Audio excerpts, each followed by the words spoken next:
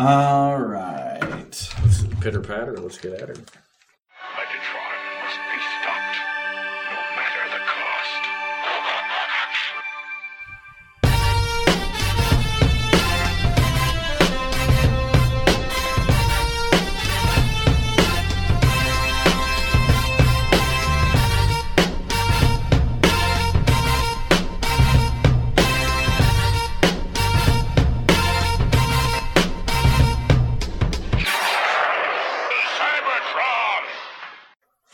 Hello, ladies and gentlemen, and welcome to the Autopod Decepticast, your bi-weekly podcast delivering an episode-by-episode breakdown of the original G1 series. This is our episode number 110, and today we're going to be covering Divide and Conquer, episode number 6 of the Transformers G1 series. And I'm your host, Aaron, and I'll be moderating this episode, and with me are two men who, well, let's just say they're the rice to my roni, the Rigga to my Tony, the cheese to my macaroni, the chili onions to my coney, the Wonder Bread to my bologna, paprika to my pepperoni, the Shetland to my pony, the Testa to my Moni, and the Zam to my Boney, the Walkman to my Sony. That's really enough of that. Who the fuck are you guys? I'm Ryan. That was awesome. I love that. Yeah, I'm Caleb. I can take more of that. Oh, okay. I could All listen right. to that all day. Certainly a better reception than some of these that I've received. Getting right into our world, we went into great depth last time we spoke about our Patreon that's out there, but I wanted to just do another quick. We've got several levels with several different levels of enjoyment you might receive depending on how much you might want to support. So go out there, check it out. Ryan, what is that location? Patreon.com/APODcast. All right. And we're recording this a month in advance, so for those of you who in between now, where this is Labor Day weekend, who pledge, you will be on episode 111 or 112. Yes.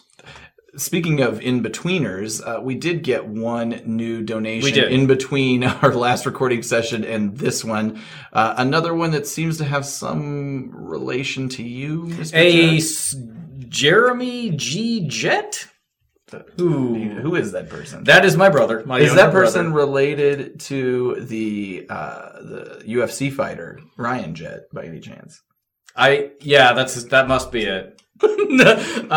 Yeah, that's my younger brother. And it's unclear whether he is a patron of the podcast or just like a one-time donation and doesn't, like, it will be canceled. I'm not sure, but shouts out to him. Yeah. Anyway, who definitely doesn't listen. Your family is really coming through on They're this. making up about like a third right now awesome. as a patron. It's awesome. So it's either a $5 or a $60 donation. More to come Who on knows? that one. Who knows? Either way, I do want to quickly shout out the goals and just remind everybody we have an awesome booty box at the $5 and $10 levels where we will be sending artwork and different trinkets of our creation to the group annually. But to unlock that goal, we've got to get 25 patrons. So far, we're at 7.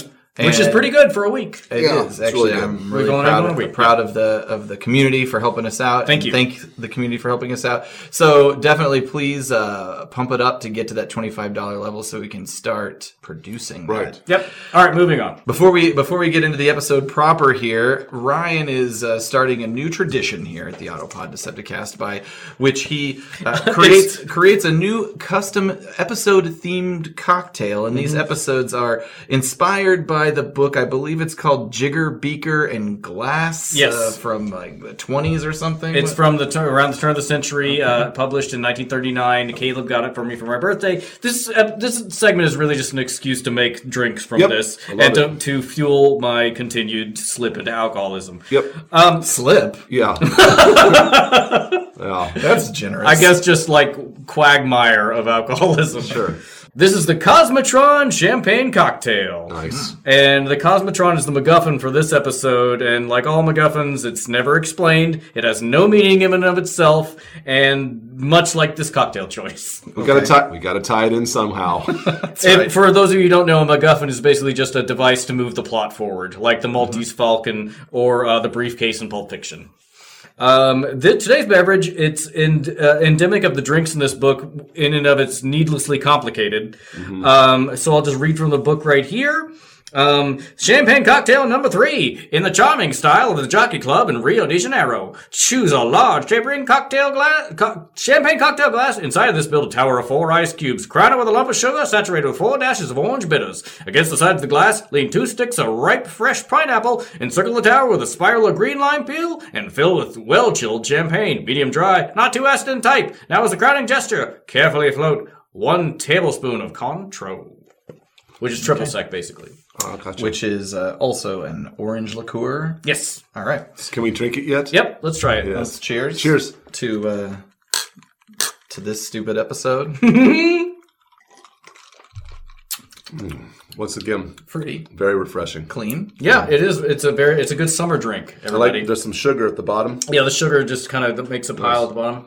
I like the slice how you've sliced everything to put in here too. Really good. I got so angry trying to make these lime, like the lime peels, as long as I could. Yeah. And man, I was mad last night. They look great. Well, you did good. It's hard to believe in the 30s they had such access to lime and pineapple. Well, it was a thing. It was also Rio de Janeiro, Yeah. so And I really think that, like, to your point, Aaron, to make a drink like this, say in outside of a tropical area, like to have a fruit in a drink was probably something that was harder, Pretty exotic. Absolutely. exotic.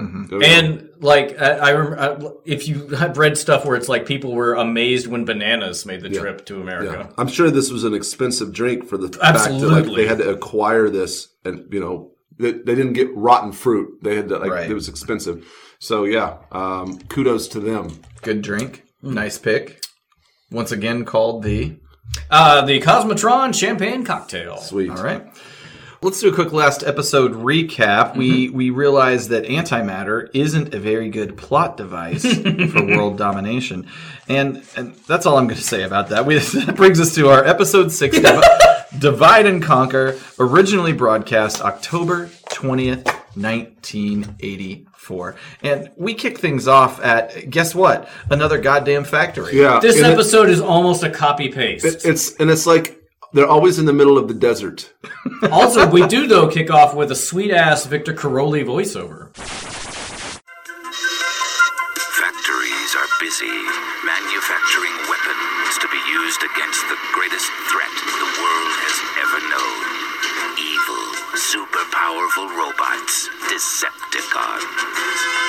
If you can use your computer... Yeah. That's true. We do get that. That's a little bonus. Caleb, would you say that maybe deserts are just easier to animate? Yes. That was some. Yeah. Thank you, Aaron. I am curious about that. The choice of. I either think they're easier to animate, or just background painting, or they're like somehow that's how the Asian animators pictured America. United States, like Yeah. the Old West, cowboys, guns. maybe. Yeah. So, It is true that it's easier to just do beiges, I think, as a background animation. also, I think that just their topics, their subject matter, probably just sticks out better in a desolate environment. Right. You can see the Transformers well. It's flat, and then there's a building. That's right. This building is not manufacturing energy like the previous ones, but rather weapons. Yeah. And the Doogie Howser of weapons engineering, Chip Chase, seems to be employed by this facility to increase their manufacturing output. Before even that, I love the poster of Megatron where it says "Our Enemy." Yeah. That certainly has been made a poster, right? Like, that must exist. If not, we're definitely doing that. Yeah, we should. Yeah, We absolutely. got that. You heard it here first. Absolutely, we should. Maybe that'll be included in a Patreon booty box. Or whenever we go to TFCon, maybe that'll be some part of our new thing. Have you done anything on the Starscream poster?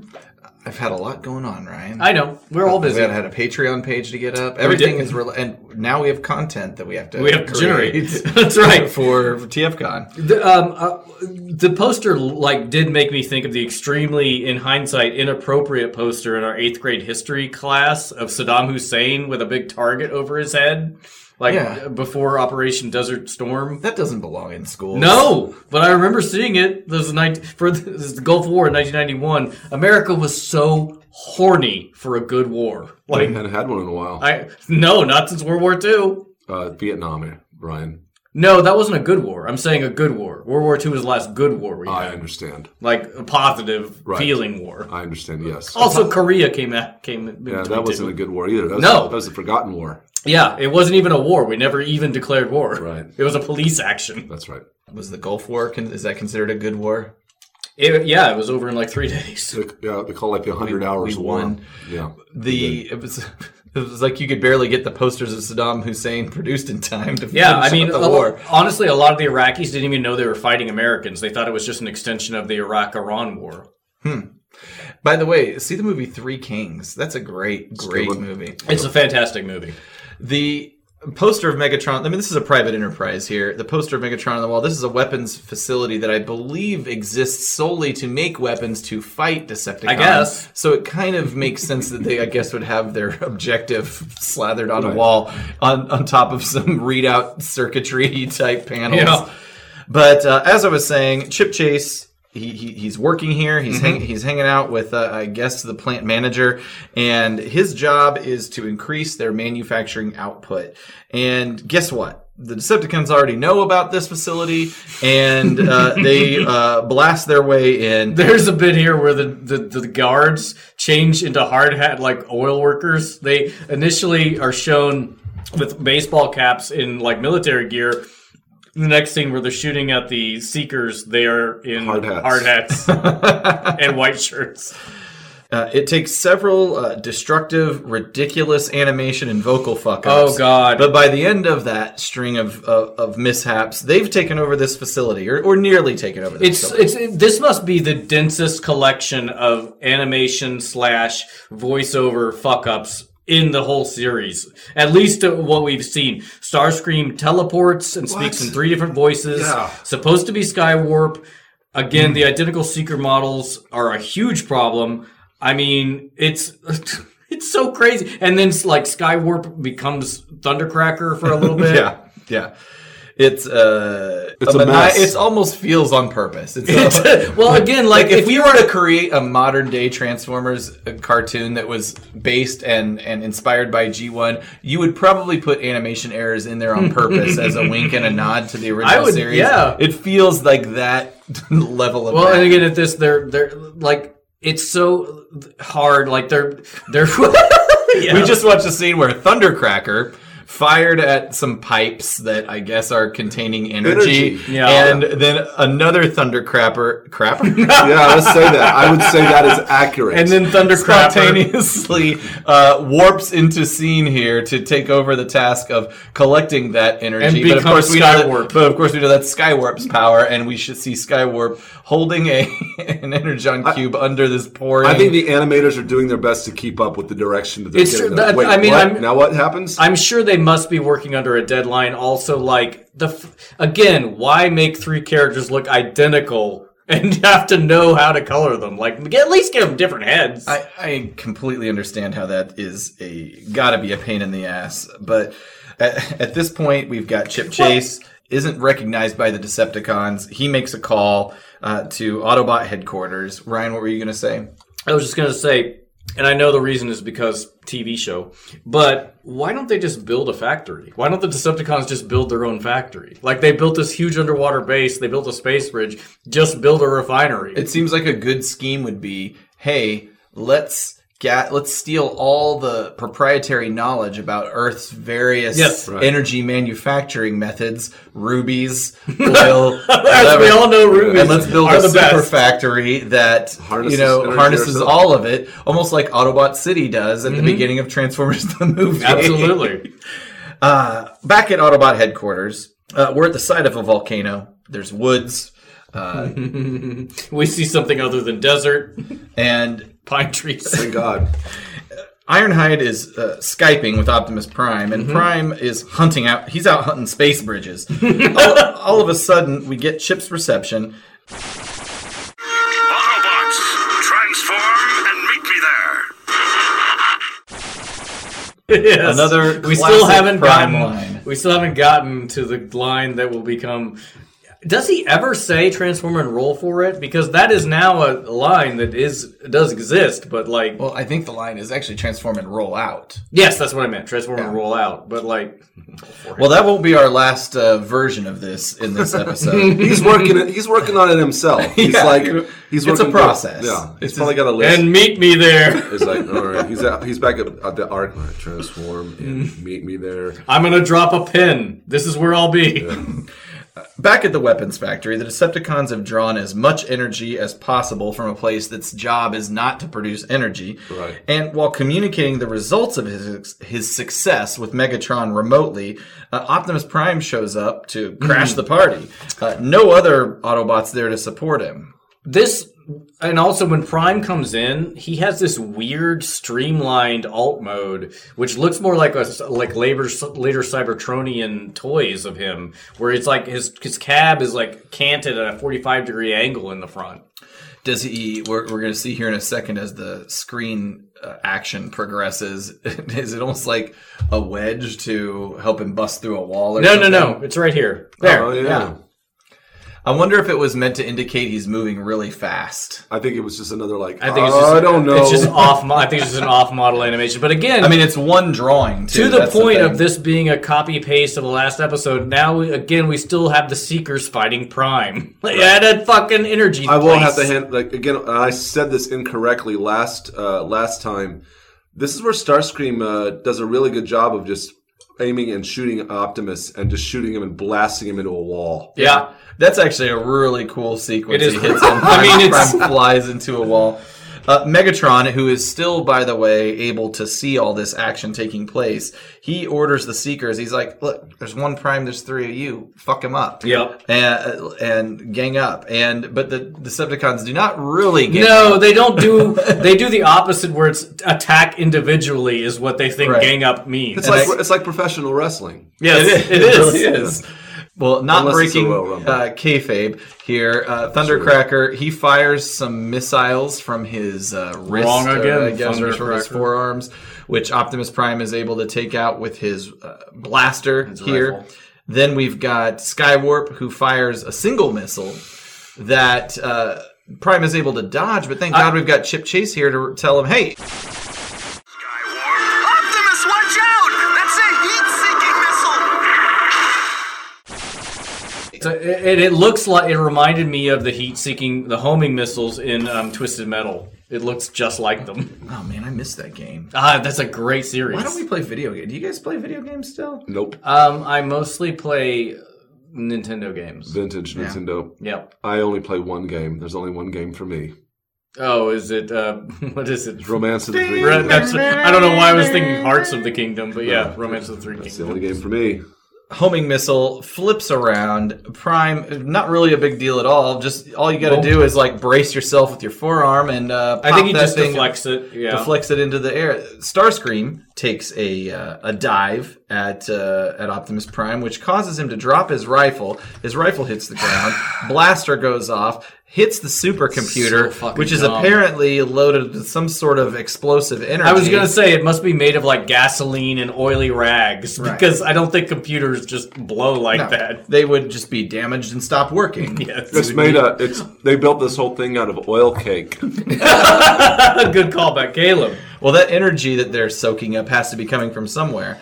I would also say, as we're about to see, where Prime puts himself in harm's way to control the blast, why not just... like maybe cover the humans. Yes. Do what Bumblebee does and transform over the top of them. Yeah. Well, that's not what he does. To protect the humans from the explosion, he just kind of splays his body over the top of the pulsating supercomputer, which explodes and severely injures him. And in his weakened state, this is the Seekers' opportunity to throw all their blaster power at them.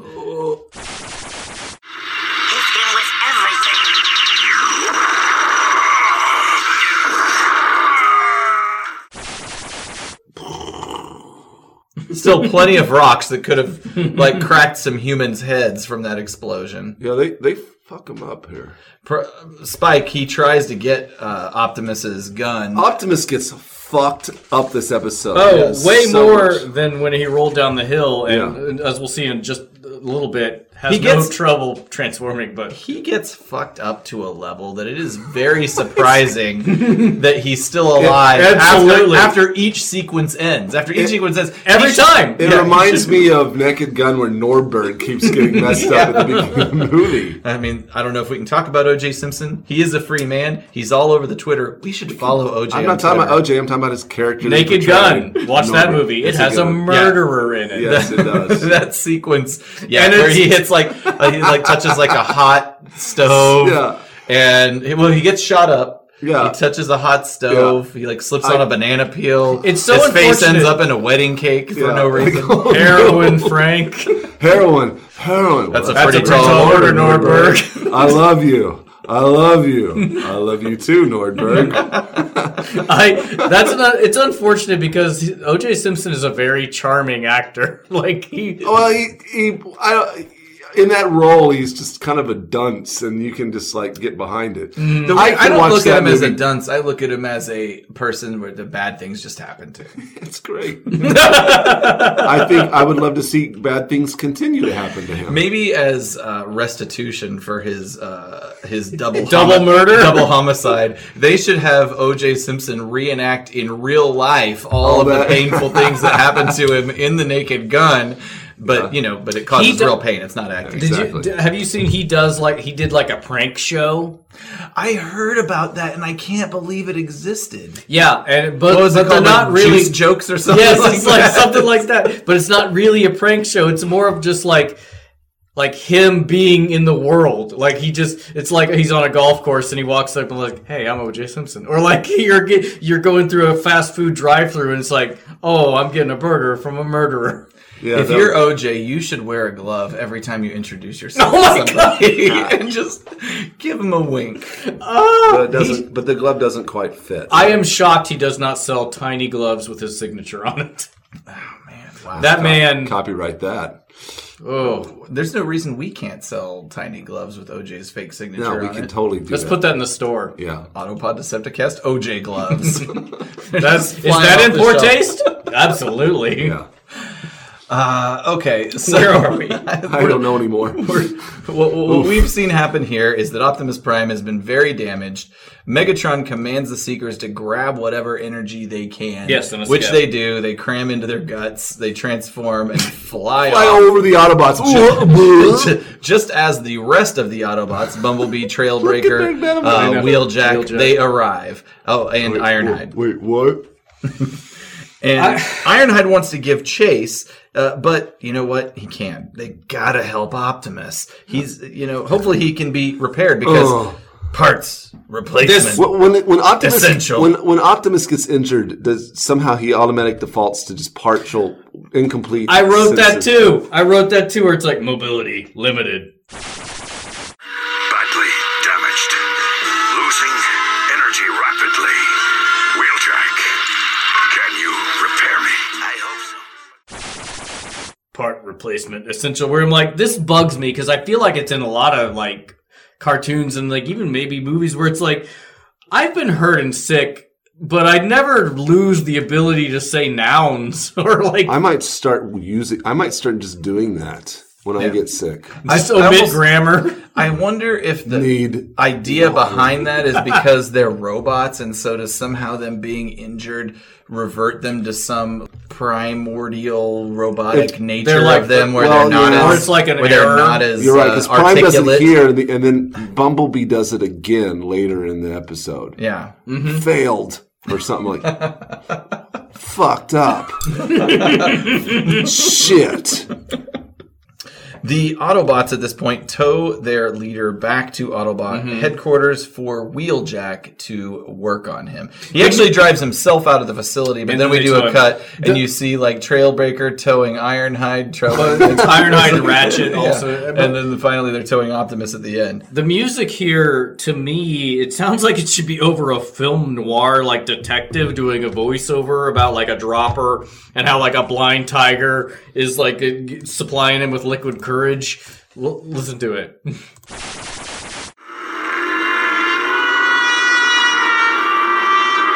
He's gotta make it. I don't know. He got hit real bad. Hey, lighten up, you guys. Optimus is gonna pull through. Oh, yeah. It's very saxophony. Yeah. Is this music? Thank you, Caleb. The Seekers return to the Decepticons' underwater city base. Starscream is utterly convinced of Prime's death, but Megatron isn't so sure. Can you guarantee his laser core was extinguished? Which is interesting. I wonder if that is kind of the first reference to what would maybe be a spark as we talk about the Transformers' life essence. Laserbeak is ejected and commanded to discover Optimus Prime's true medical status. This is weird because Megatron acts like Laserbeak doesn't want to go. Yeah. And it's the one rare part where we see like Laserbeak like cowardly, which it does say in his profile, in his tech specs, that he is, but like it's just weird. It's just they never indicate that he's cowardly ever. He's usually actually pretty gung-ho. He clearly is perched on Megatron's arm and goes, He is he is so brazen that he will attack Bumblebee, Chip, and Spike for no reason at all in a previous episode. I like Megatron. I've got it paused at 620 here, and we see Laserbeak perched on Megatron's forearm, and look at Megatron's puny little arm cannon there. Yeah, there's a lot of like his especially the end of the cannon, the end of the fusion cannon. Yeah, where that's what I'm talking about. It's very changeable. Like in the last episode, I didn't call it out, but there's that segment where he loads the energon, the antimatter energon cubes into his chest. The cannon is like an inch long. It almost looks like that would be when he's an adapter, like he's trying to be more precise. Mm-hmm. So he has like to whenever Prime dials his cannon in episode 4. Yeah, that's what it is. That's totally what it is. Okay. So Laserbeak flies to the Autobot volcano base and hitches a ride on Brawn's fucking shoulder to sneak into the base. This is so dumb. Also, we have a rare, like, really good close-up of, I don't know if it's Thundercracker or Skywarp. It was Skywarp. Thank you. His face, it was pretty good. It was a pretty good close-up. But then, Laserbeak transforms into his tape mode and lands on Brawn's shoulder to get penetration into the Autobot base. It's so fucking dumb. He goes in through the top of the volcano, which I don't know if we've established whether or not this volcano is active or not. Does that come into play? Well, later? it's active. It was active at one point in time because we saw it explode. I would say it's extinct. But it has to be active at some point because the activation of the volcano is what woke up the Autobot, or what woke up Teletran 1. Well, fuck. All right, well, I don't know that he could just fly in through the top of that thing, but in fact, it seems like the Autobots that are entering the base, which is it's weird, Windcharger and Brawn, and I believe, is that Gears? Gears. They're going in through the front entrance, which seems to be recessed now. It's like not. I don't know. I think it's a different entrance. Maybe it is internally. Yeah. Okay. Short story long. Laserbeak is on his shoulder. He's walking into the headquarters. We transition to a scene of Ratchet and Wheeljack, forever partners here, and they're working on Optimus Prime. Mm-hmm. The team, inclusive of Brawn, walks into the room. Laserbeak at this point just hops off his shoulder, transforms into his mode. And we have a new... Not quite yet.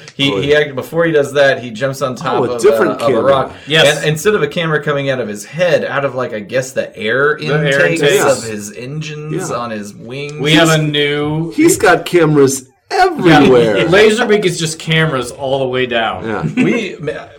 We should keep watching and see how this proceeds over time. Mm-hmm. But, like a nice supercut would be all of Laserbeak's cameras. Yes, we need to do a supercut of all of Laserbeak's I'd love to see a masterpiece Laserbeak where you can actually add all of the camera attachments to it. That would be amazing. Is there there are masterpiece tapes, right? There is a Masterbeak buzzsaw and Laserbeak. Masterbeak, I like that. And both of them have cameras in their head that you can. It's not a very robust thing, but you just get your finger in there and pry it up, and there's a camera. Nice. There is also a third party that made a actual cassette tape sized version of that. It would be MMC Ocular Max that made, and I don't own it. Actually, I own the Ocular Max versions of Rumble. They basically make more proportionate versions of the tapes. Again, they are the size of The real size of cassette real tapes, tapes. but their transformation is more the size of what they should be. However, so they have the version of that for those guys, but my feeling is the actual masterpiece version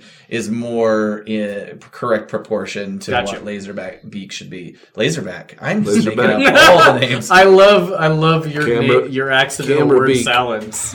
Anyway, I haven't bought those because they don't really have a place in my collection, but I kind of want to buy them just to tinker with them. Anyway, Laserbeak, camera, out of his air intakes. He's watching. And that means Megatron is watching. He sees what's going on. He knows that Prime is in bad shape, and he gives a command, finish off Optimus Prime. Blast him. Also, right before that, Huffer, this fucking dildo, he's like, He's doomed. I know it. I can feel it in my data bank. that's not helpful. You fucking asshole. Prime, or Spike is crying. Prime is going to die? I'm sorry, I don't know why this made me laugh, but when he gets when Optimus gets blasted, the explosion's so The explosion's really crazy. weird. It's weird. It looks like a 4th of July fountain. Well, it's just molten. God. So Laserbeak is firing in Optimus Prime's chest. It's shocking. Like, it is smoking and Yes. firing like a 4th of July snake. Yeah, I was like, holy shit. And ultimately, it sparks up and explodes. It's crazy. like, by explode, it's molten metal. Yeah. Just flying off of him. And It fills up the entire screen. and that's when we go to commercial. Oh my god. We come back from commercial. The smoke clears. Prime is still flaming. He's an electro He's fucked up sparking. so bad. Yeah. He's so messed up. Also, But after everything that happened, strangely enough, when we look can at him still at talk. 8:13, not only can he still talk, his body really looks fine. It just looks like his chest has been removed, but he should be molten. He should be a puddle on the ground. He should be dead. and not to obviously not to call this out because later, but yeah, clearly there's no Matrix. Just to point it out. Not a thing that existed yet. Of course. In the continuity, what does Prime say? He says, functioning, but energy draining. Yeah, quick. Fast. Yes. Yeah, no shit. This is where Ratchet identifies that he needs an item of some unspecified function called a Cosmotron. You see, I need to get this part. It's a Cosmotron. Oh, no. that would be that's better than my note That'd be here. a Cosbytron. I said he needed an item of unspecified function, but my notes actually say an item of unspecified function. That's a fun typo. Yes. Here's the deal. Wheeljack has one of these Cosmotrons, but it's in his old workshop on Cybertron. Cybertron? That's a problem. We don't know where these space bridges are, and it also turns out that the bots are going to need to unlock some computerized lock that he just knows the Decepticons have put on his old workshop since he's left the Well, planet. presumably they put it there before, because the Autobots were clearly in the pilot episode in dire straits whenever they left the Cybertron. So I assume that they had It was locked put on there before they left. Yeah.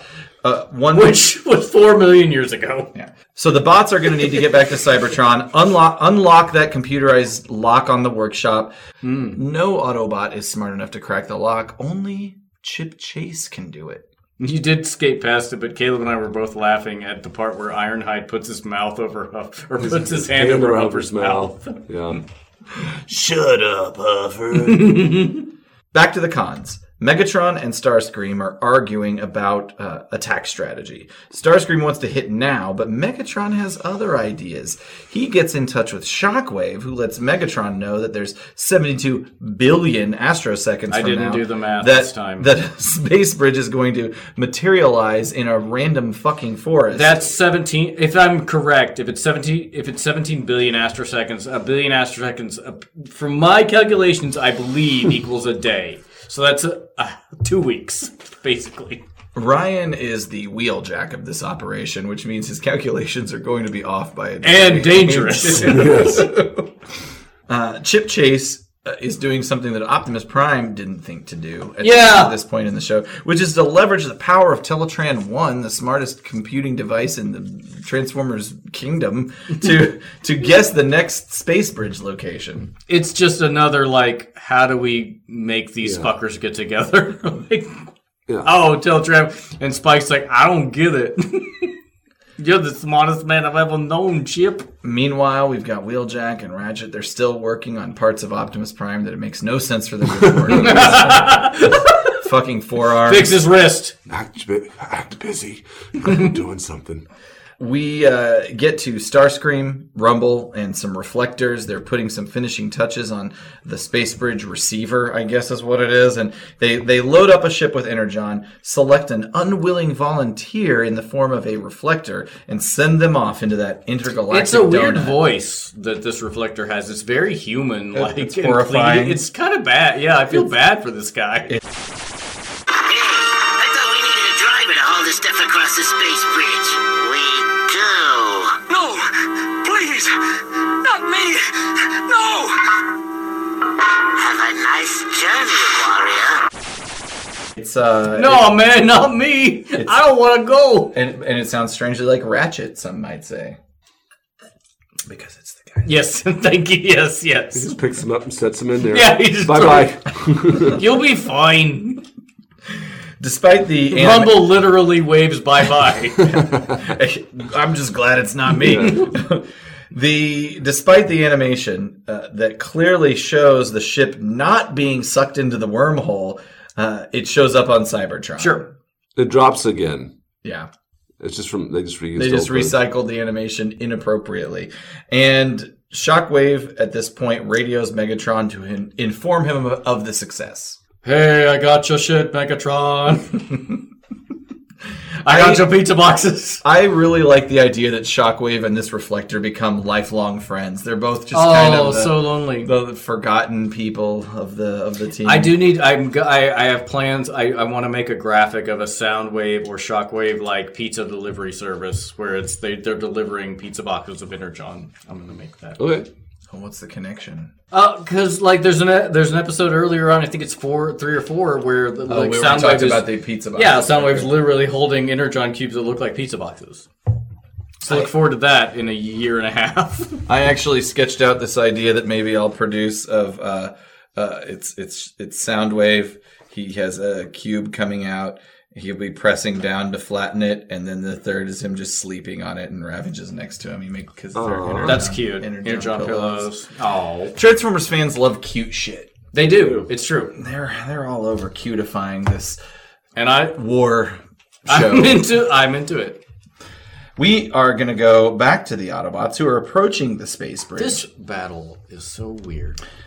Chip and Teletran have located this together. The Decepticons immediately see that Autobots are there. And I attack. do like how that tree tracks with the frame. Yeah, a little bit of artistic. It's fine, whatever.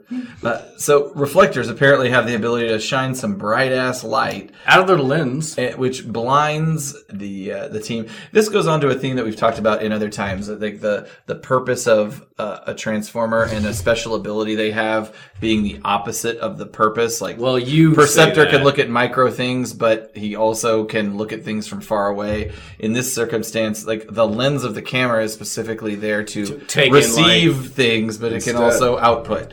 Yeah, well, again, they're not the things they portray. They are Here we go. mimicking those things. Here we go. Here we go. They are mimicking those things, but if they are doing the actual thing that they are supposed to do, aren't they those things? No. Yes. No. Yes, they are. No. Reflector is a robot who is also a camera. Yes, but it doesn't. He can mimic the activity of a camera, but it doesn't mean he. There's can't. no reason he shouldn't be able to have other abilities Absolutely. outside of it. I get it. But We are- it is, we are but in it a is fight. opposites. I understand your perspective. Starscream, so the Decepticons are fucking shit up, but Starscream gets a very strange command from This Megatron, is so dumb. which is to let the Autobots win. Oh my god. I put this in the note where it's like, let the Autobots win. I get that Megatron has a plan, quote unquote, but like the Decepticons were doing really well. Yeah. Like, so you've traded a potential looks like victory for a possible really convoluted plan victory. Yeah, some might say that convoluted plan might not be necessary If you win here. If they win here. So yeah, with that though, Starscream is frozen by Ironhide. We've got a reflector that's just animation errored out of existence. No. What happens, and I watched this a couple times, what happens is he is phasing into himself. Like whenever, is it Prowl that shoots him? Let's see. I thought it was Blue Streak. It might be Blue Streak. Hang on. Runs in, Blue Streak shoots him. Okay, yes, Blue Streak shoots Reflector. He phases into his copies. Like into his brother? Yes, he phases into himself to become one, which I'm like, whoa, that is something we've never... He's like a reverse multiple man from X-Men. I don't know. That's cool. X-Men. I'm ashamed. Multiple man is somebody who, whenever he hits himself, he makes copies of himself. Well, also he can reabsorb himself, so it's not really reverse. But I've never seen that where Reflector phases into himself, but that is clearly what is occurring. Then Rumble, he sort of jumps in the air, and I'm guessing that's a Trailbreaker It's a force field, yeah. That just bonks. So they throw the fight. And it's also fun because it is raining in this scene, which is like foreshadowing what's about to happen later. And then Trailbreaker does do the force field, which is again foreshadowing what's going to happen in a little bit on Cybertron. They didn't make it very evident that there is an artistic connection between that. I'm really digging deep. The Autobots drive into the space bridge and get right to riding that beam of light to Cybertron. This is what I'm saying. This becomes a thing where Shockwave is constantly, shocked. Who comes through the space bridge? There's no control over They definitely should have built a staging area, with a pen of some kind. Well, and they make such a big deal over the space bridge needing a very precise amount of time to recharge or whatever to be ready for action. Yeah. But yet these guys can just drive in, activate it, and go. And I feel like Shockwave probably has some should have known operational influence on operate. I feel like he should push a button to make it work on his end. Yes, I don't know how many of our listeners have watched Stargate SG-1, but it's very Stargate SG-1 where they have Stargate is an interdimensional wormhole, but on Earth, the premise of the show, they have an iris you can put over the Stargate, which means people can't come through. It's kind of it should be like that. And also, though, in this show, it's basically like Shockwave has a penthouse with an elevator that just is a public elevator that opens up into his penthouse. Yes, he's like, God damn it. So we go to Cybertron. He and his new best reflector buddy are unloading, octahedral energon cubes. They can be anything. It's a total utter surprise that the Autobots are showing up. At the very least, even if he didn't have the control, we're talking about it, you'd think Megatron would be like, hey, BT Dubs.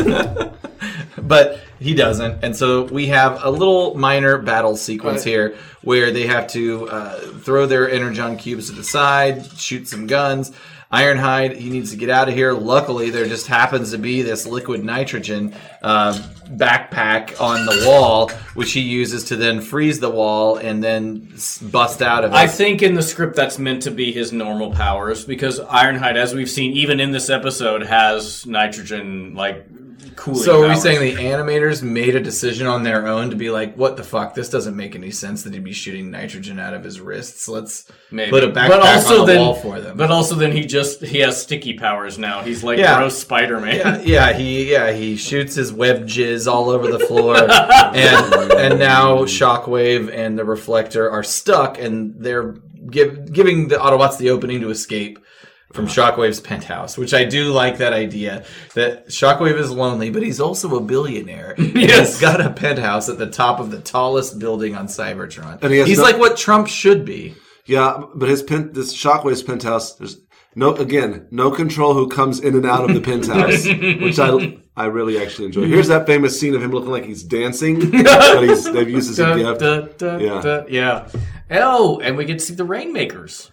That's right. So Make it rain. the Autobots are still in hot water because Megatron has summoned the Rainmakers. I don't believe they were named this until much later, way late in the canon. But he wants them to create acid rain to destroy the Autobots, which is where they get their names. Fuck killing the Autobots outside on the other side of the space bridge. Yeah, we have gotta this kill 'em convoluted on plan. Cybertron for some Or reason. closing the space bridge. Or telling Shockwave to murder them, like right upon, like the elevator door is Hey, going to open. What you should do they is coming. shoot all of them to death. But I want you to be ready for it. Right.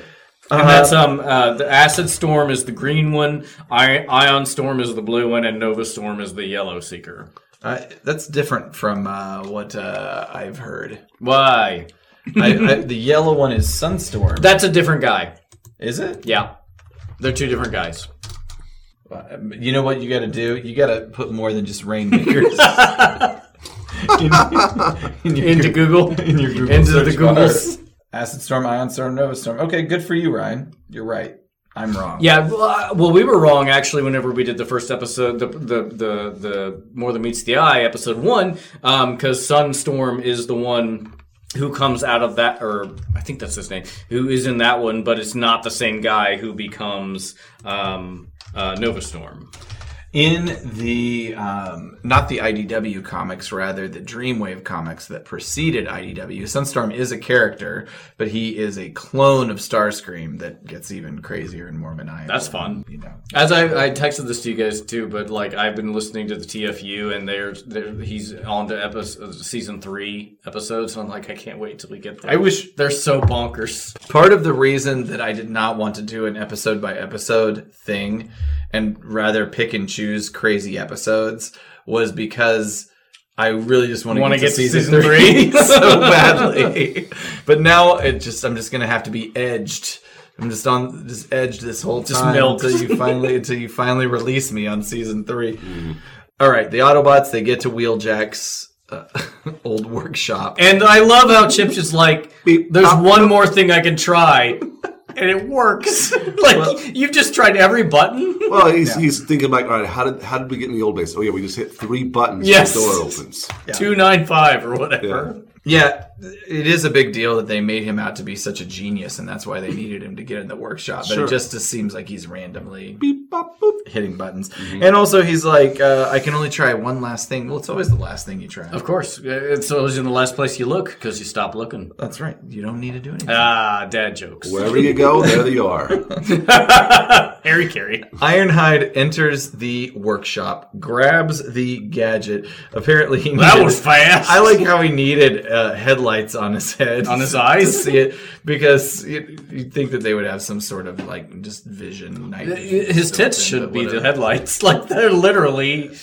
It's coming out Headlights. coming out of his nippies. Yeah. Look at these like cool clouds on Cybertron. Yeah. This is the first time we see an atmosphere outside. Also, by the way, Chip Chase can breathe on Cybertron. Oh yeah. Sure. So it must have an oxygen atmosphere. Yeah, and also Chip Chase is impervious to acid rain. Yeah, this episode and the movie Scrooged really skewed my version of what acid rain was. I was going to say the same thing. I didn't know if it was the movie Scrooge. I feel like acid rain along with quicksand was Yes. one of those things Yes. that was like a childhood fear That's not never real. really makes sense. It made sense as a child. Oh, acid rain, I'll get melted. Quicksand, sucked right in. But it's Because the quicksand, reality of those things just isn't. as long like quicksand's not really a threat. Like it's a threat of like you starve to death or die of dehydration because you can sink in it, but you can't sink under your face because it's buoyancy. And then acid rain is just acidic rain. It's only dangerous for the environment. It's Back not to the dangerous for quicksand a thing. human. Quicksand is also not as fast as No. it seems like In the- It seems in the like 50s 3 movies? steps in and you're halfway in. It's not like that. Thanks, but Princess Bride.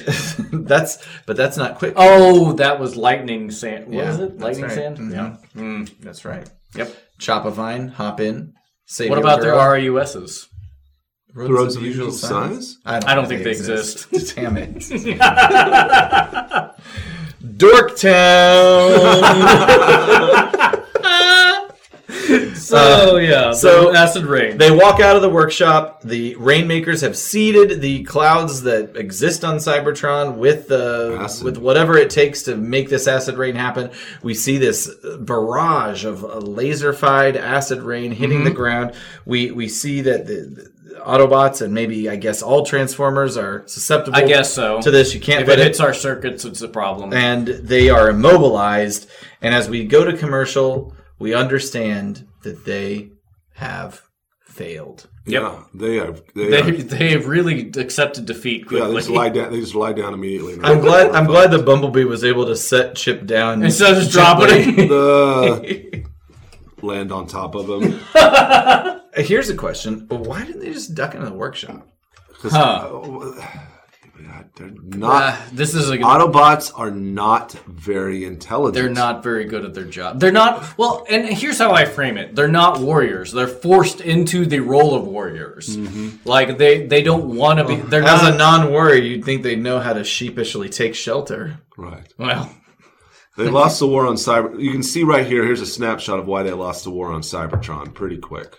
So we see all the crew. They're struggling. They're zip zapping from this acid rain just hitting them, and then we've got just poor Chip Chase Sitting out there getting wet. just sitting. And I guess is he getting wet? Well, he's getting hit with acid rain. Do we look at it as literal rain? Whatever it is, it doesn't impact him. Yes, it doesn't affect presumably it does not affect organic matter. So it must be some kind of like electronic issue. But it does seem to be rain because it's coming from a cloud. And I don't know, man. If it's not, if it's wet, he should be like sopping soggy hair. If not, his circuits sizzling. Maybe it's electronic rain. Electronic rain. That's falls good. down on the Cybertronic plane. Is that a chocolate rain reference? Yes. We're digging way into the old school memes here at the Autopilot. Hello, 2002. Okay, we're back. Megatron is feeling pretty cocky at this point. Starscream wants to attack while the advantage is theirs, and Megatron agrees. It's so cute. Also, like Starscream, So cute. well, Adorable. In a second, but like Starscream does this thing where his fist glows, like like he has the glow from The Last Dragon, which is in my top 5 favorite movies of all time. And I just have you guys seen the movie Sorry to Interrupt You? No. It's so good. Like, it is Lakeith Stanfield and Tessa Thompson and, like, Danny Glover and, like, a bunch of those guys. From Lakeith Stanfield is Darius in Atlanta. Mm-hmm. And it takes a real turn in the third act that is bananas. But it's a very good show. But anyway, there's a part where Tessa Thompson does an art show where she quotes from The Last Dragon, which is why I'm bringing that up. Anyway, go watch The Last Dragon and watch Sorry to Interrupt You. But that is Atlanta. And Atlanta. Atlanta's amazing. That's an amazing show. It's all good. It's one of the rare shows that has an all-black writing cast. But like as I was saying, it's cute. For Megatron says, "For once, Starscream, we agree," and I was just like, "Oh, they should hug." Yeah, I just paused it because I just noticed there's like a sort of semi-embrace that Megatron and Starscream share here. Yeah. I think making a GIF where Megatron is just stroking Starscream's arm. But at this point, they're going to attack. Everybody is sympathetic to that idea. We go back to Mount St. Fuckshit, where the Autobots are patiently waiting for the Cosmotron, whatever it is, and like the Gravitron. And if they don't get it, all hope is lost. Right. We find that the Decepticons are arising from the oceanic depths. They're flying towards Autobot headquarters and Victory, for that matter. Mm-hmm. I like this shot. Like it's a cool shot of the Decepticons flying. It's static, but and then we get back to again where I guess robots can't talk whenever they're hurt because B is like acid rain disabled circuitry. Yeah. Also, acid rain isn't wet. Yeah, because it's just electronic, I guess. Chip is just not soaked, or just who fucking wants to animate wet water like water? a wet Chip. I don't know why that was funny, but I appreciate the laughter. This is an iconic part where Chip reminds Bumblebee. Everybody's kind of like, ugh, this is over. We've lost. And Chip says, Disabled circuitry. No one's ever really disabled as long as he has courage.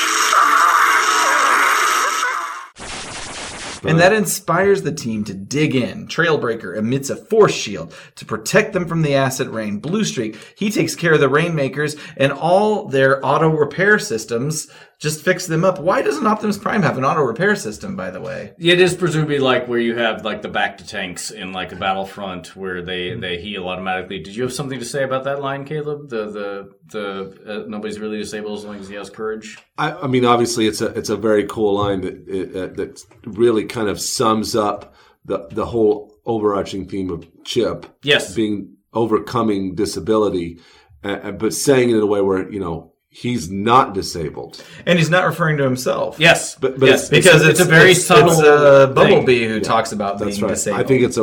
I think it's a really, really nice way. Also, I absolutely agree. Some good writing there to get that theme in there and drive it home in a very mature way, but also in a good way that kids can understand it. And it's not being on the nose. It feels Yes. like the 80s and into the 90s was like the very on the nose messaging. Right. Like Again. Drugs, just say no. everything was always just about focusing on And the pointing it disability. But this, he just adds value. Yeah. And it's a nice way of where they switch it on him, where at that point the Autobots are disabled. Yes. And he is not. Yes. And he is explaining something to them.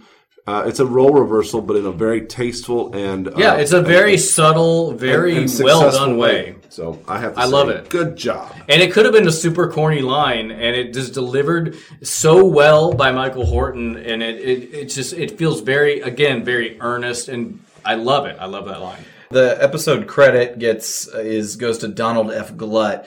Now, as has been stated by Ron Friedman in our interviews with him, he had rewriting credit or Yes. had over all of that. And having spoken to Ron Friedman and obviously he is a very inclusive guy. Like being against discrimination of all sorts is a theme of his life. I don't know that he gave that note, but it feels like a very Ron Friedman-esque note. Let's write this character. He's in a wheelchair, but let's never talk about him being disabled because that's what everybody does. Right. Could be. And let's just make him be a contributor. And It's true. For all the shit I give Ron Friedman, yes, he's always been very about like all inclusive of everybody. His messages are on point. Yes. yeah, if you haven't seen the Ron Friedman, it's not Patreon. It's like a GoFundMe. It was a Kickstarter. Or a Kickstarter for his book. Go listen to that. It's revealing in several ways. Rough. We can love and appreciate Ron Friedman, and also Some stuff is not age. He's an old man. He's in his 80s. He's Yes. mid to upper 80s. but he is sharp as a tack. Yep. It's not like He's good. He's very Go smart. listen to Aaron's episode where he interviews Ron. On the outside of a pool. Yes, with where children children are laughing and screaming. splashing in the background, which I'm sure he loved.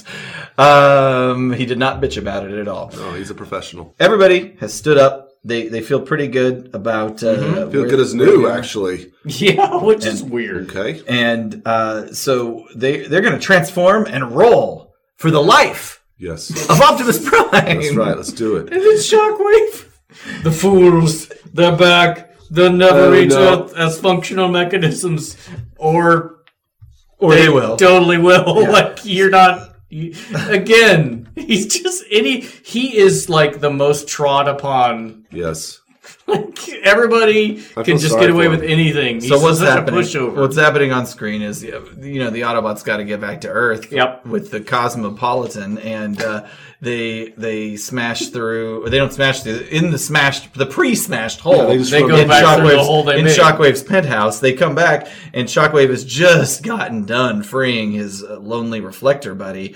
And these guys show up. Shockwave is disturbed. Also, by it. Ironhide is black in this in that previous scene. Oh, interesting. Nice little animation error. I'm guessing they confused it with Trailbreaker. Autobots get into the elevator. Elevator opens up, sends their particles across the galaxy back to Earth. And they're back. And they're back. And Shockwave's I feel sorry for Shockwave. Well, I will say, as foot fetish aficionado Quentin Tarantino pointed out, I quote this all the time, but the less one makes declarative statements, the less likely one is to look foolish in retrospect. I think that's a paraphrase of that. That's from Four Rooms. But like Shockwave's like, they'll never make it back alive. Oh shit, they made it back alive. Yeah, he should have said, "We've got to try to stop them." Yes.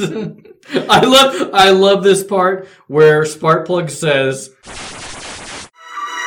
sorry, Spike. Sometimes nothing you do makes any difference. Optimus Prime, Dad, tell it. Yeah, that was hard. which is some serious, heavy existential crisis. But then in the TF Wiki, it says it's even funnier and crueler if the "you" in that sentence specifically refers to Spike. Yeah, so the scene we're referring to, we're back at Earth, Autobot headquarters. Prime is on his way out of existence. Teletran 1 at this point alerts the team to a rocking game of space invaders. Actually, no, they're just being attacked by all the Decepticon forces. Kind of. Oh, I see. It's the graphic. It's the graphic. The Autobots are hopeless, crazed with sadness. Spike grabs Jazz's gun and heads towards the action. This is quite ridiculous. Inspired by the big gun. human boy's lunacy, the rest of the Autobots join him for battle. Yeah, how fucking strong is Spike? I know. He couldn't pick up 14-year-old Prime's kid. gun earlier. Well, I gotta hand it to him again. Kind of ties in with the chip thing. You've got a human inspiring the Autobots. Also, they don't take motivate. it back away from him. They let him keep Jazz's gun. I w- if you saw a human pick up an Autobot-sized gun, I wouldn't take it back from him. But they're robots. Like, they could just be like... And also, doesn't Jazz need his gun? Yeah, exactly. Hey, Spike! Be funny Give to me back my gun. Funny to see Jazz or nothing and just get shot. So they all are. They're ready. They're ready to rock. Which That's right. arguably is terrible. Like, why would you come out of your base? Like, Well, be in a make base. them come in. Yes. And then shoot them off Like, the corridor. like the or movie something. 300. it's the thought that counts. Outside the mountain, the Autobots are making their last stand. It's a pretty average action sequence, actually. There's a few good little shooting and punching scenes. We see Ravage tackle Spike.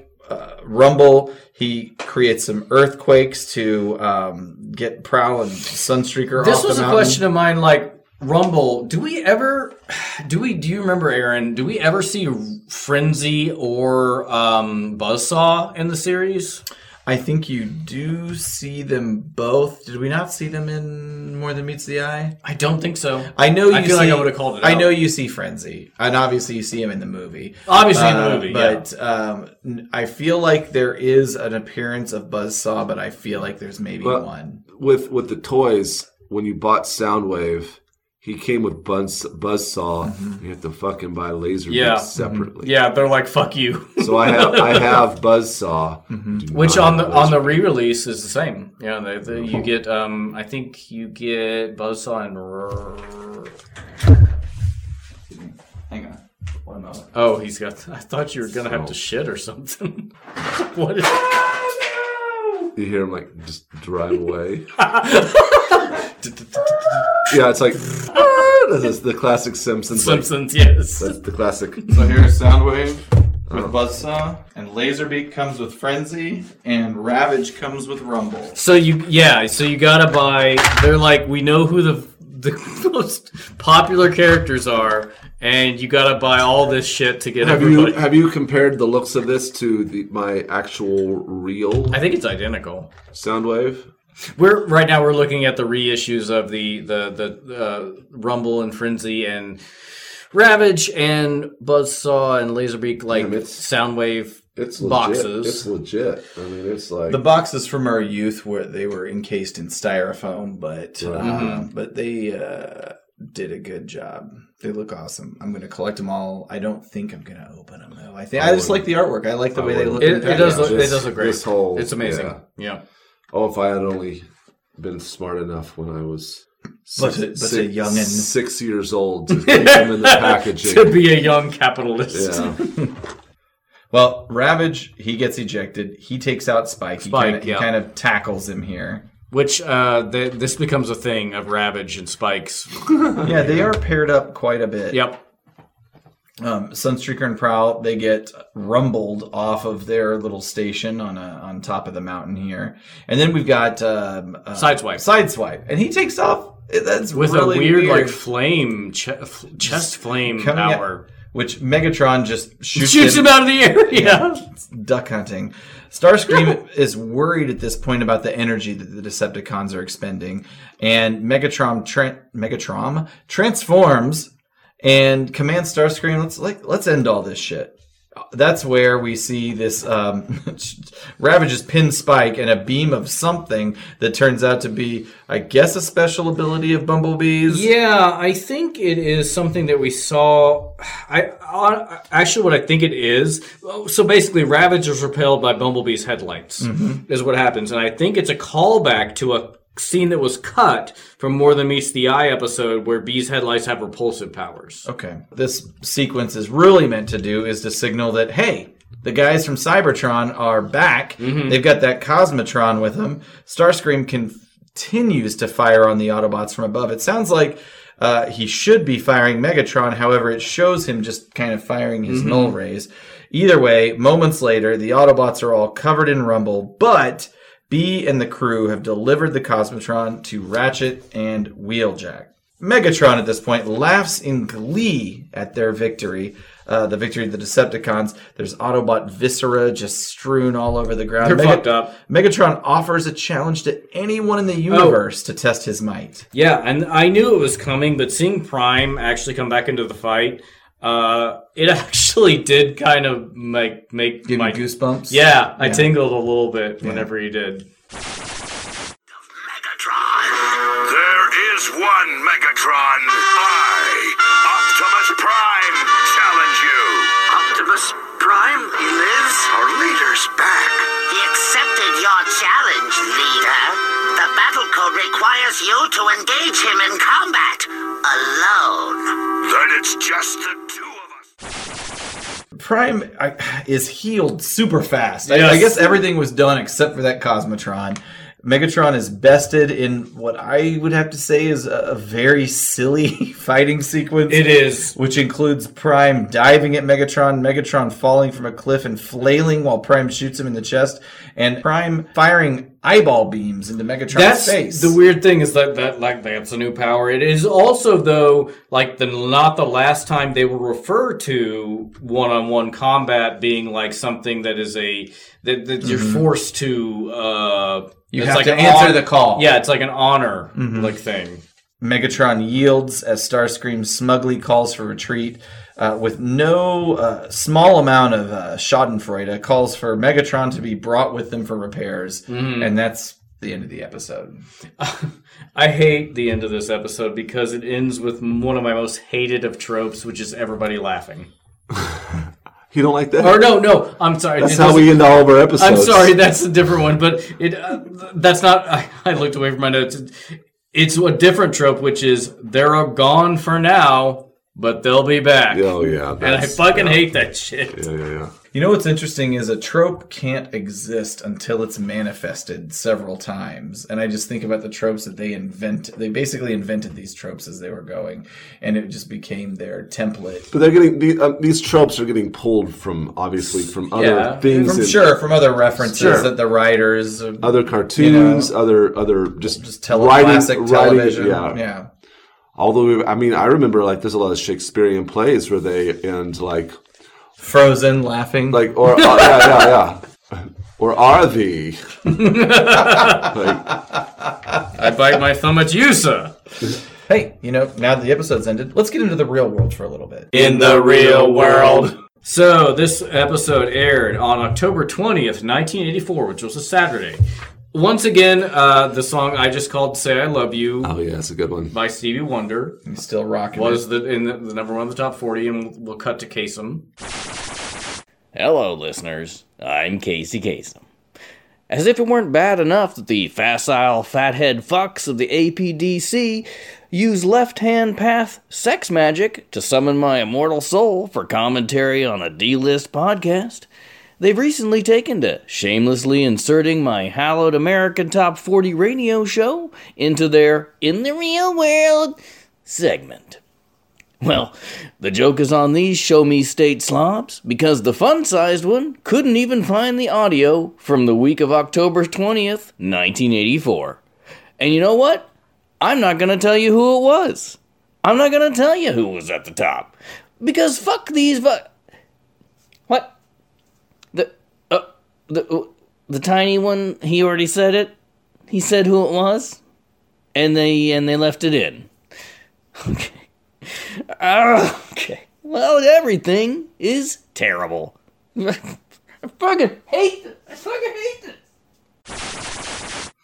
Awesome. The number one movie is still Teachers.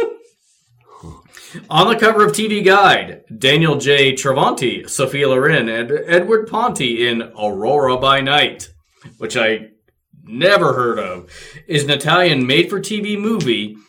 Italian filmmakers, especially in the 70s and 80s, they just made movies with they ADR'd everything, which was they would get German, American, Italian, any actor, it didn't matter. They were just speaking your normal language, and they dubbed it later. That's a huge thing with the original spaghetti westerns. Yeah, absolutely. And I mean, I think there's Clint Eastwood. Sorry, I'm just they were known for it. Like the original Clint Eastwood movie.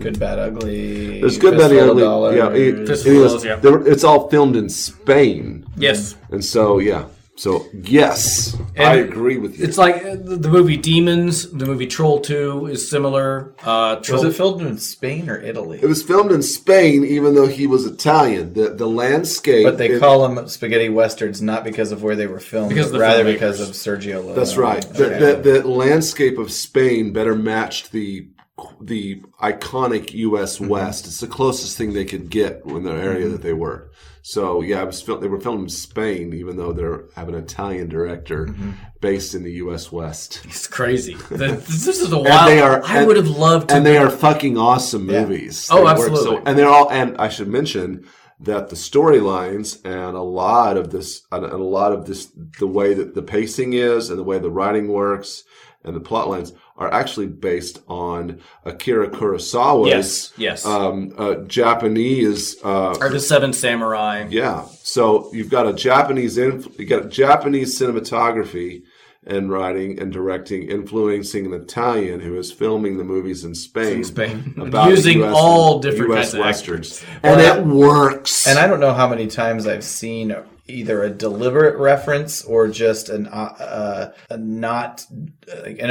that is not necessarily trying to wink at you about it. But so many movies just straight up rip off the plots and pacing of those movies. Akira Kurosawa's movies were so iconic and so good that they were quote unquote, ripped off by a lot of people. Because steal from the best. Well, and also it was easy. It was easy to introduce things into other markets where people hadn't seen them because they're in Japanese markets. So it was easy to rip them off and not necessarily get quote unquote caught. It's kind of like in the Lion King. It's also kind of like in the 2000s where America just was like, oh, all these Asian horror movies are super good. Let's remake them. Right. Like The Ring. And also, I think, it boils down to no one really gives a shit if it's a ripoff or not. They don't, and it's true. Nobody does. And I will say, though, I don't consider Sergio Leone ripping off Akira Kurosawa. No, he was inspired. He's just using themes from it. And he does it really well. Yeah. So, and now they're almost like... are they tropes? Yeah, some of them will be. What is that movie, the Bruce Willis movie that is basically the Seven Samurai, which is basically Good, Bad, and the Ugly, where I know what you're talking about. Yeah, where it's a Western. Yes. Or is it a Western? Yeah, it's more, or is it more Prohibition but era? It's like Prohibition era, but he's a gun fighter, and it's basically a fistful of dollars. Yeah. But I know what you're talking about. Anyway, back. Well, so this Italian made-for-TV movie I read the Wikipedia and I didn't do any other research because it's so funny to me. The summary and the plot sounds like they were written by two completely different people who watch completely different movies, and the plot seems like it was written by a non-native speaker. Nice. So, a 1984 Italian made-for-television drama directed by Maurizio Pozzi and starring Sophia Loren, Eduardo Ponti, and Daniel J. Travanti. In order to raise money for an operation for her son, a woman tells various former wealthy lovers that they are his father. The film originally premiered in the United States on NBC on October 21st, 1984, and was released theatrically in Italy on January 17th, 1985. Here's the plot. A desperate woman, Lauren, in crisis and poverty, is in search of the cruel husband, Noret, who abandoned after giving her a son. The boy has now become almost an adult and has a serious eye problem and is likely to become completely blind. The mother then chose to leave to go in search of his father, who in the meantime is starting a new life. When the mother finds out where he is, also learns that the cruel man has remade a family by marrying a young girl who becomes the mother of a 20-year-old son who has had the cruel man from another relationship. Wow, that was so hard to read. Yeah, anyway, wow. that's the That end. was what's happening on TV Guide at the time. Yes, and I have no trivia. I couldn't find anything good. So that was what's happening in the real world. Here's your trivia. Okay. Last Man Standing was the name. Last Man Standing, thank was you. the name of the Bruce Thank Willis you, movie Aaron. we're trying to figure out. Desperately trying to find. Guys, let's rate the scheme. All right. I'll go first. You go first. You do it. I give it a 6 out of 10. I like the quote-unquote strategy of letting Autobots go to Cybertron to set them up for, a death that maybe they don't expect. But I can't give it that much credit because they didn't tell Shockwave what was up. Right. They could have just killed them on Earth. They had the advantage. They didn't have to let... But I like the idea that there is at least some semblance of strategy happening. I gave it a 3. Okay. Because it's exactly the same scheme as the last episode we just watched, except poorer. Because at least it was antimatter, and this one they're just like, we're just going to steal some power. And actually, what did they even steal? There really was there a scheme in this episode? No, there wasn't. The Autobots were trying to work with a weapons plant to make weapons. They just needed to destroy that weapons plant. End of scheme. But their scheme worked. They got the Energon transported to I guess that's Cybertron. true. Yeah. That's That's never true. addressed again. Like I'll bump it up. I'll give it a 4. That worked. It just so happens that the Decepticons managed to fuck up Optimus Prime, which is really the plot of this thing. Right. Is like kill Optimus Prime, and So they so did. They had the chance to do it. They There's didn't do it. 2 schemes. One of them worked. They got the Energon from that plant. That's a and got perpetual it- scheme, but yeah. And they got it to Cybertron. Then they became a second scheme, which was to kill Optimus, and of course that failed just because of some weird oversights. I don't blame Shockwave. We never Obviously, blame he has Shockwave. some sort of lack of control over this space bridge. He's just a bystander. Yeah, they right. come in and out. I feel Shockwave's sorry. one goal is to calculate astroseconds. Yes, he does that pretty well. And I would say to the closest denominator, but there are no denominators in the Decepticon math language. Has Chip saved them for 2 episodes now in a row? You got him Is into Chip the I think actual Chip, hero here? I think Chip plays pretty heavily in the next episode as well. He's just like saving everybody left and right. I like how they brought your human characters that you're supposed to connect with, Spike and Sparkplug, Who do nothing. who do nothing, and they need to bring in a new guy who actually adds value. Yes. All And right. then later, Carly, who actually does add value as well. Like, Don't remember. Don't spoil it for I me. won't wait for it. Okay, let's get to our...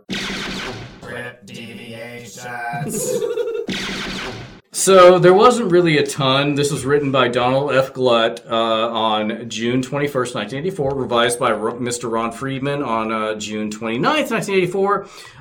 So since there wasn't a ton, I wanted you to read me to read. I'll read it.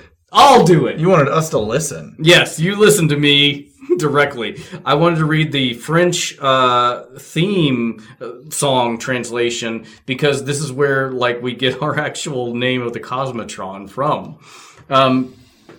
Okay. 4 million years ago, the Autobots, sophisticated robots, left the planet Cybertron, which was ruled by Megatron. They have chosen to land on Earth in hopes of conquering the universe, which presumably refers to the Autobots in the context of this grammar.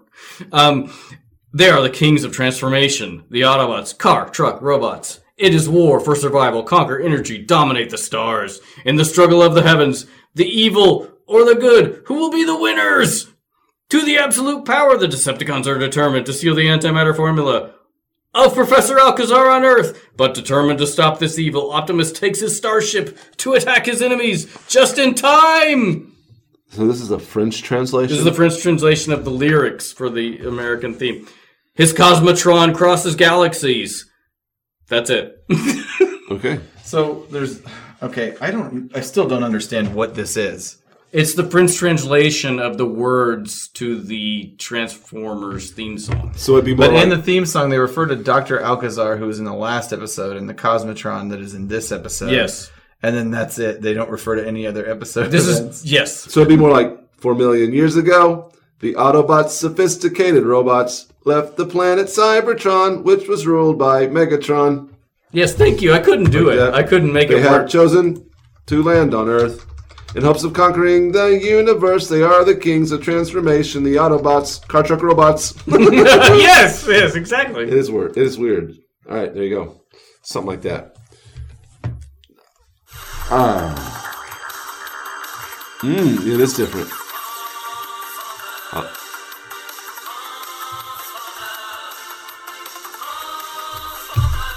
I love it. I left out some refrains. Yeah, I couldn't touch it.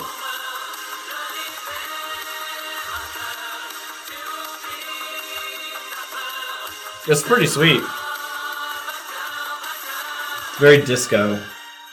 Anyway, I got that information from the TF Wiki. So I- if I'm wrong, go with the TF Wiki. All right, I love that a lot. All right, guys, let's get to our. We can. I'm the ghost of the iconic moment. You know. I'll take it. I'm going to take it. Oh, It's Caleb's it's gonna gotta take be it. it's got to be Chip's line. It's true. nobody is That's a good one. disabled as long as they have courage. I think that nails it. Cosine. I co-sign as well, but I had originally written down just the concept of the Rainmakers, even though I don't know that we ever see them again. I don't think so. In the G1 canon, they have become this sort of cult set of figures. In fact, like this figure here, I've got the Siege Thundercracker War in for front of me, Cybertron. which will complete my Siege collection of Seekers that transform into the Tetrajets. The Tetrajets. But they are releasing a special edition that has just all the Rainmakers in a box Nice. set. And every time you come out with a masterpiece version of Starscream, you have they recolor into the Rainmakers. Yeah, it's a and times retool. over. Not even a retool, So recolor. remold, or no, not even a remold, recolor. Yeah, recolor. Hey, we know words. Hey, Hey, I have a segment. Oh, well, proceed. what is it? I put a segment together because sometimes Ryan will listen to music and he either doesn't like it or he doesn't understand if it's music or not. And Yes. he's like, is this music? So I put together a little segment called Is This Music? So I want to put Ryan through a test Okay. where I'm going to have him listen to sections of the introductions to songs, or maybe they're not songs, and have him guess if it's actually music or not. Okay. All right. How could it not be songs? What? Well, That's a jackhammer. Let's find out. All right. So I'm gonna start you off easy here. Okay. I'm gonna say if you say music or not music. Okay. Okay. Well, that is music, Starting easy here. That's which I obviously enjoy. I like the song. Yeah, that's obviously Dean Martin. Ain't That a Kick in the Head? So It's a great song. Starting you off easy. I have that CD. Starting you off easy, but gonna go Okay. It's on the Swingers off soundtrack. the, isn't the CD, It's true. yeah? deep end pretty Probably why I have pretty it. quickly here. I'm just so let's see.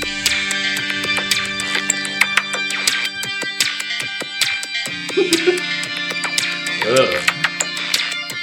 I mean, it is music, isn't it? You gotta tell me one way or another. Yeah, it's music. Okay, good guess. It is good. It is music. That movie. That song's called "Fold 4, Rap 5" by a band called Autechre.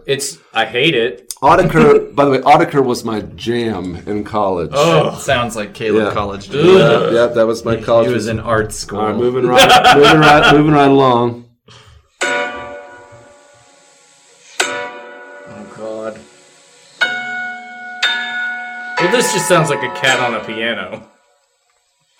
Well, is it? I'm gonna okay. say this is not music. There's rhythm, or there was. You say it's not music. It's not music. This is music. This is a.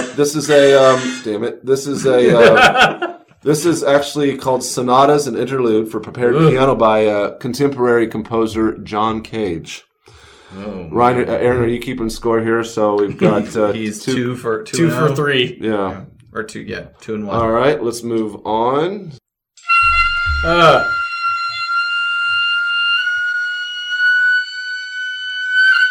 Oh God. That's not music. That is called Manzaraiku. It's Kyoto Imperial Court music.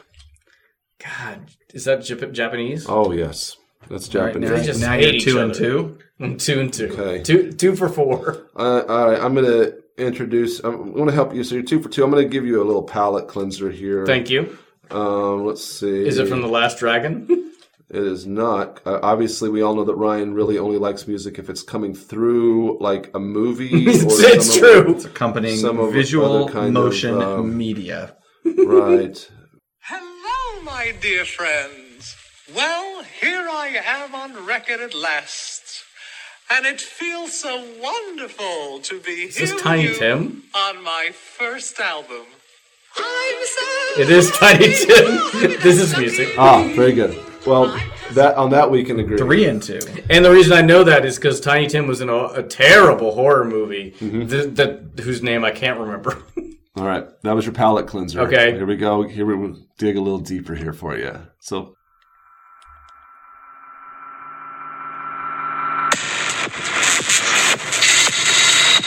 Oh!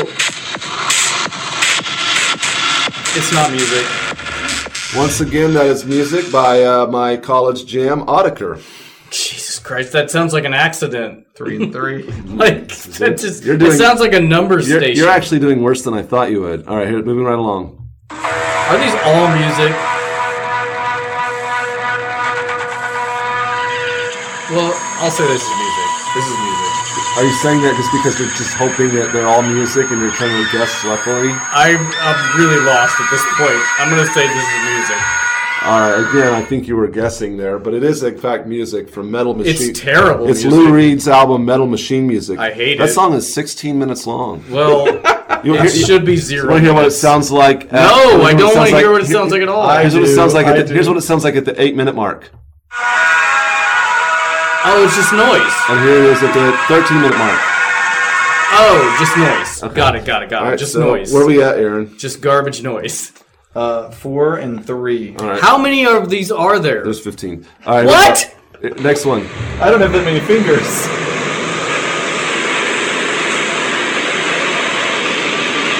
No, it's not music. That's right. That's actually the sound of a locomotive. It's All right. better than the last song. Moving right along. Hang on a minute. 15? We're almost halfway through. Actually, Choose, we're way over halfway through. Choose 2 more. No. 15's too many. No. All right, here we go. Here's the next one. Ah! Pull it back a little bit.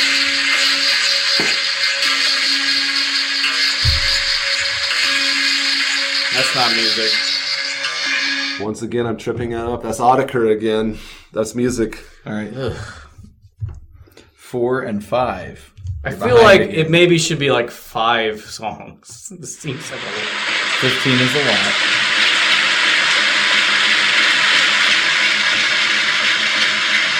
Is this a washing machine? That is actually the sound of a washing machine. Good job. Good job. All right. All right, here's a palate cleanser. 5 and 5 again.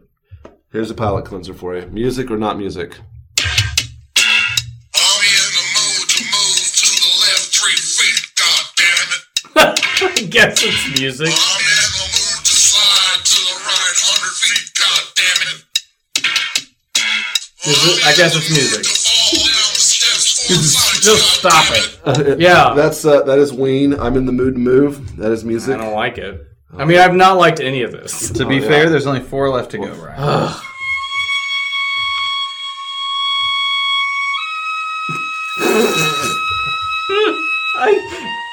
That's not music. Again, that is music that is from the Kyoto Imperial Court. That's Japanese. It is really interesting. I can't believe you would say that is not music. Like, what did you think it was if not music? Just noise. Okay. I find this fascinating. All right, here we go. There is, but you can tell if it's purposeful or not. Yeah, but of course it's going to sound like music. I gotta reset this. But I'm like, The things you've picked that were not music that you were right about definitely weren't purposeful. oh, I like this. This is music. I like this. This is Michael Jackson's song "Have You Seen My Childhood." I have to listen to Michael Jackson privately in my basement because it's not allowed in my house. All right, here we go. But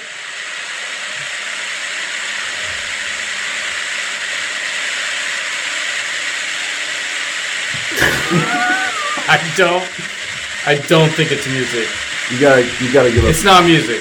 You're right. That's the sound of an electric fan. I thought it was a leaf blower. final one. Last one. Ugh, not music. Not music is right. That's back how you remind me. That is not music. That's never Twist. music. So what was the total tally? Twist. How do you do? The score of 8 that he got right and 7 that he got wrong. Jesus, it's a coin flip. I will say for the next segment, if you want to do this again, like 5 or less songs.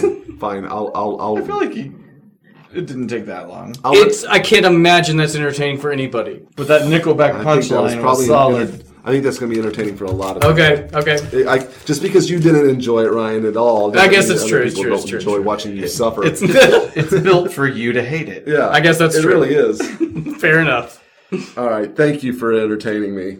Well, all right. I guess that wraps up this episode. We've still got that AC/DC store out there. AC/DC, yeah!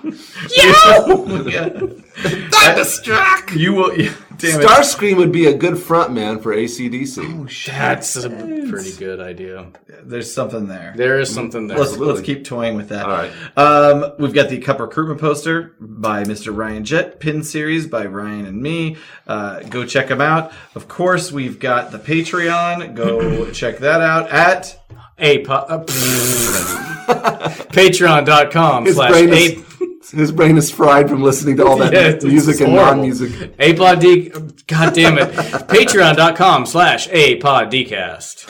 And of course, continue to listen to the show. Apple Podcasts, Stitcher, Google Play, TuneIn, iTunes abusers. Leave a review for us. 5 if you don't stars, mind. please. And there's our social media at APODcast, Twitter, Facebook, Instagram, and of course, the web presence, our home base, autopoddecepticast.com. Ryan, what do you want to do? I'm going to put music up there. Oh. I'm going to move to the left 3 feet. God damn it. All right, peep our shop, check the merch, Patreon. Bye, everybody. Bye. Bye. I give it a 6.